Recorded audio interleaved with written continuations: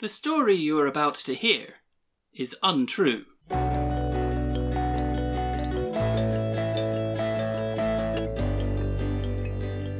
Untrue Stories. The Adventures of George Orwell and H.G. Wells. Episode 1. A Nice Cup of Tea.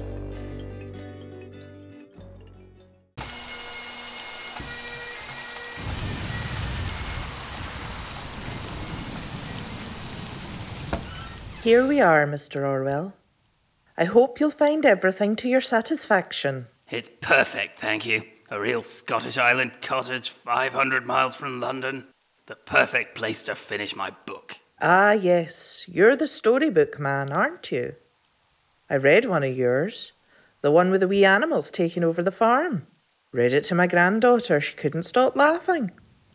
What's this one about? It's about the future. Oh, science fiction. Not exactly, more sort of social. My grandkids are all into it. Stay up all night arguing who's the better captain, Nemo or Ahab. It's ridiculous, I tell them. It is rather. I know. Ahab would win without a fight. Now, hang on. I mean, Nemo's the intellectual. I know that. But Ahab's got the will. He's got the passion. He's got the muscle. Yes, well, Nemo knows there are some situations that can't be resolved by charging in with a harpoon gun. What's your storybook about, then? I hope it's got airships in it. I like airships. Not so many airships, no. It's a vision of life in the year 1984. Is that the manuscript? It's not really ready. Go on, give us a peek. Wait a minute. Oh, come on. I'll not laugh.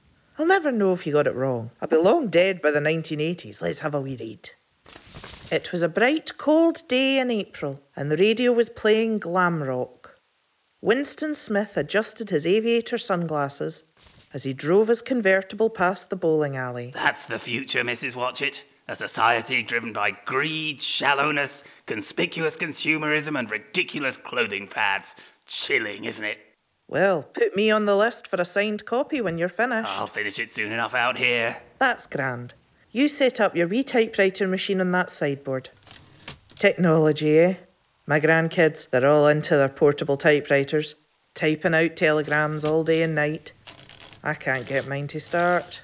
Perfect. No distractions, no London socialites, no annoying fellow writers who think they know it all when actually they're wrong about everything and I know it all. Hello. In you come, Mr. Wells. What's he doing here? Mr. Wells? This is Mr. George Orwell. He's a dreadful, big-footed Trotskyist hack. We've met. And, Mr. Orwell, this is Mr. H.G. Wells, who's... An archaic techno-pacifist utopian dinosaur. I'm acquainted with Mr. Wells. What's happening?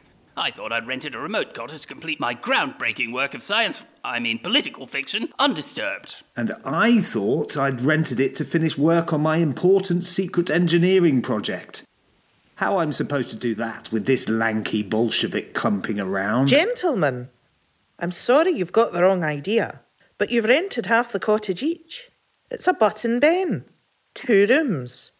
Now I'll leave you to sort out between yourselves who's going to get the ben and who's in the butt. Yes, we'll have to make do. Fine. You two enjoy yourselves. I'll put the kettle on. That this new novel in progress I've heard about? Good, is it? It's all right. What's it about this time? More animals? They weren't animals, Wells. They were analogies. The pigs were the communists, and the farmer was the czar, and the cart horse was the working poor, and the donkey obviously was... Yes. Subtle as a machine gun, as usual.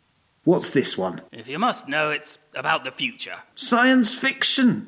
So you finally scribbled your way up to the one true genre? No, Wells, it isn't science fiction. I've no interest in your Boy's Eagle book of adventure stories about invisible time-travelling Martians. It's commentary, Orwell. The Martians reflect our fears of uncertainty in the face of an uncaring world. You know, it's grand technological thinkers like me who inspire the minds of the younger generation. Yes, I know the kind of minds you're talking about.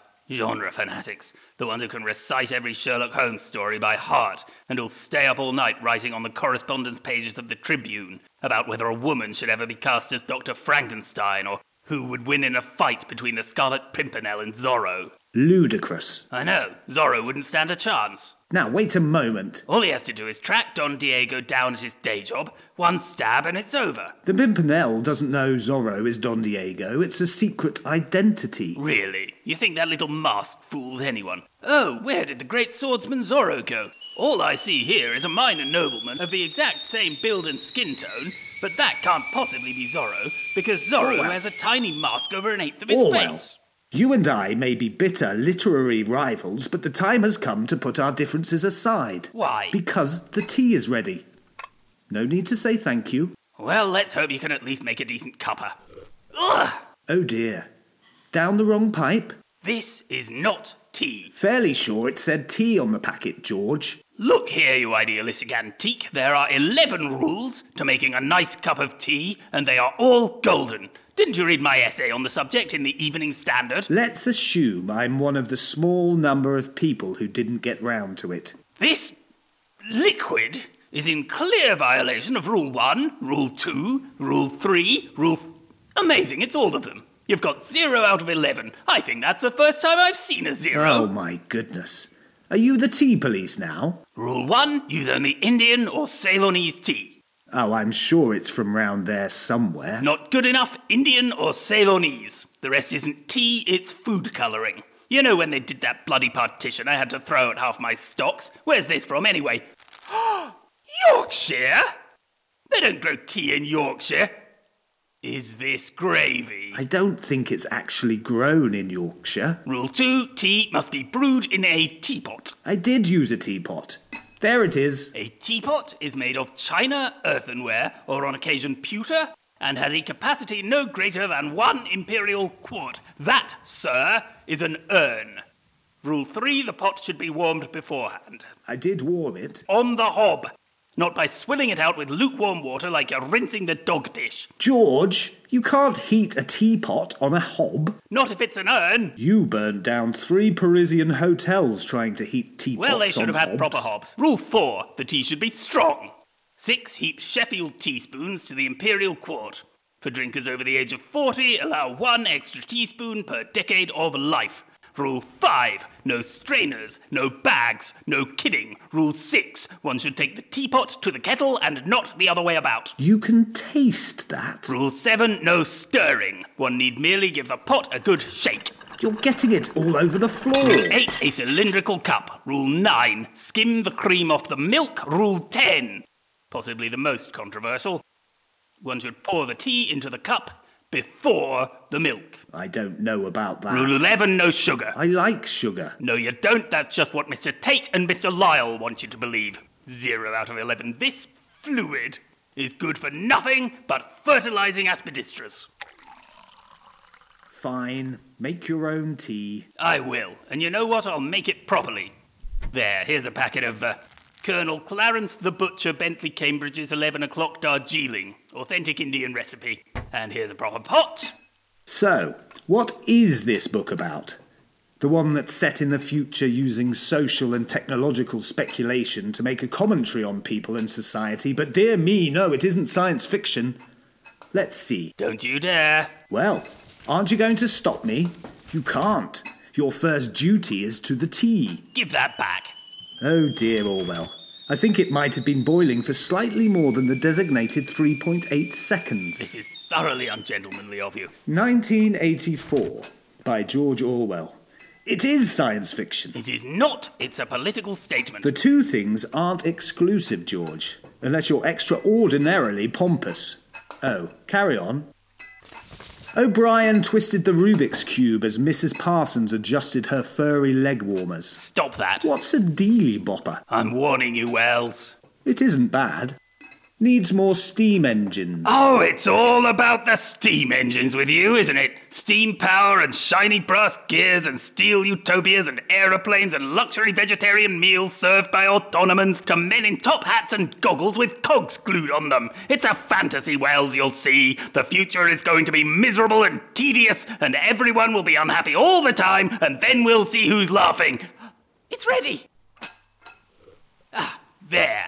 The perfect nice cup of tea. Taste it and weep. Are you a betting man? because I've got £1 in my rather elegant waistcoat pocket that says the world will be living in a steam-powered, pacifistic utopia by the year, let's say, 1984. You know what, Herbert, you'd be on. I'd take that bet. Were it not for the fact that in 1984 you'll be dead, and I'll be a curmudgeonly old man whose only pleasure is knowing that you're dead. So I'll be the only one to know I was right. Pity. What if there were a way we could check now? Do go on. That's why I'm on this island. To put the finishing touches to my invention. I needed somewhere remote to test it, in case it goes wrong. Ironing out the glitches. But I believe it's broadly working already. I left it outside. Let me go and get it. This should be entertaining. Ah, that's good.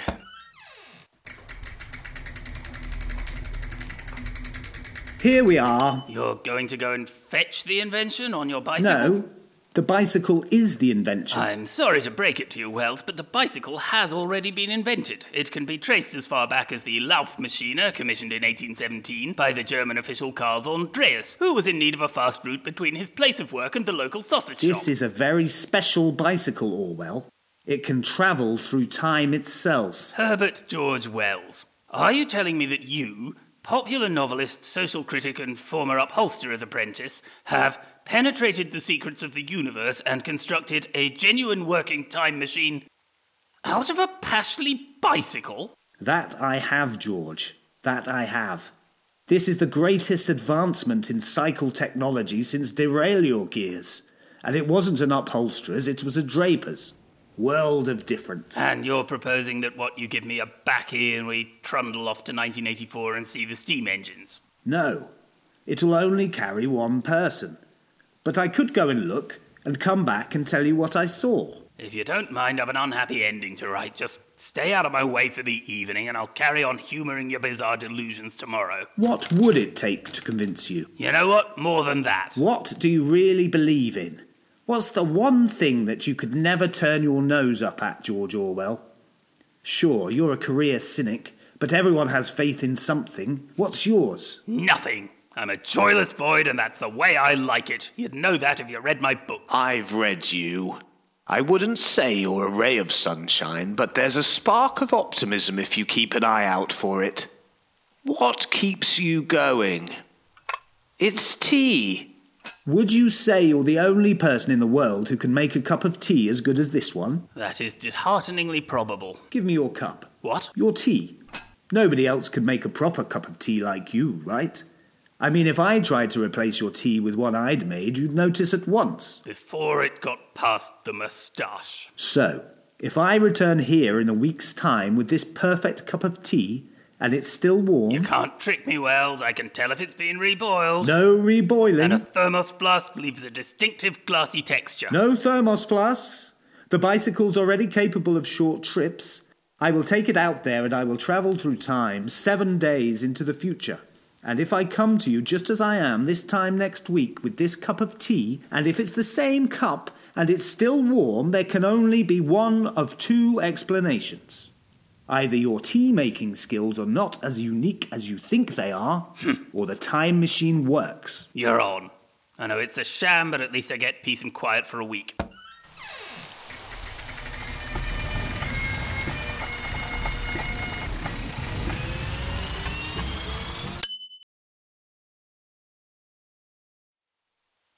Now, Julia stood up, rearranged her shoulder pads, and pogo-balled out of the pizzeria. Untrue Stories.